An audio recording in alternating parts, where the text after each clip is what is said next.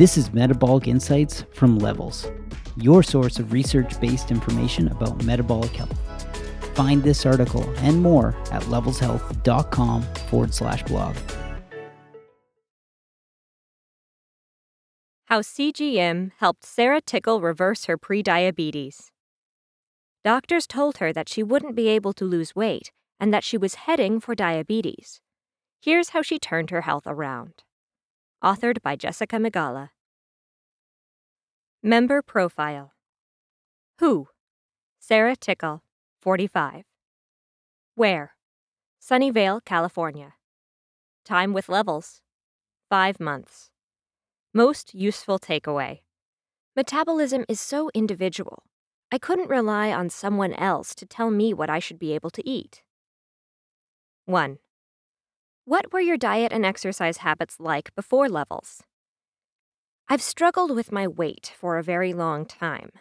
The problem is that my weight is stable. It doesn't go up or down.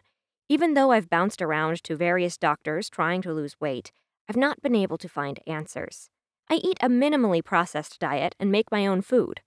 Every doctor told me to eat in moderation. They said not to rule out foods or avoid certain food groups, and that's how I ate.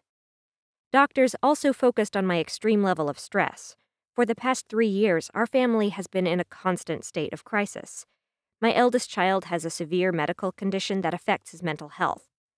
Every doctor told me that I'd never get a handle on my weight until I dealt with the stress. But my kids are in my life. I can't get rid of them. I had to figure out how to lose weight even with the stress. 2. Why did you want to put a CGM on your arm? I first heard of Levels through the Broken Brain podcast. It was something that I just wanted to try. I was already aware that I could potentially have blood sugar problems. With my last pregnancy, I have 3 kids, I developed gestational diabetes. By restricting my eating habits during pregnancy, I was able to avoid going on medication, and though the condition disappears after delivery, my endocrinologist warned me that I would be more susceptible to having type 2 diabetes in the future. At the start of this year, my blood work indicated that I had prediabetes. 3. What have you learned about how your eating habits affect your glucose? Is there a particular meal that has consistently kept your blood sugar stable? All the doctors I saw previously told me to eat foods like blueberries and sweet potatoes. I found out quickly that those were not good for me at all. I experimented and tried just 5 blueberries with breakfast. Even that caused a spike. Colorful vegetables I have to be careful with too. What I can eat are green veggies in abundance. Give me a big green pepper, but the moment I eat a yellow pepper, my levels go up. So the breakfast I eat every day is almond milk chia pudding. I make it myself and top it with homemade coconut granola and cinnamon.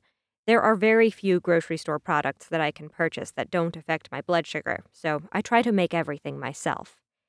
It became so clear to me that metabolism is so individual, I couldn't rely on someone else to tell me what I should be able to eat. 4.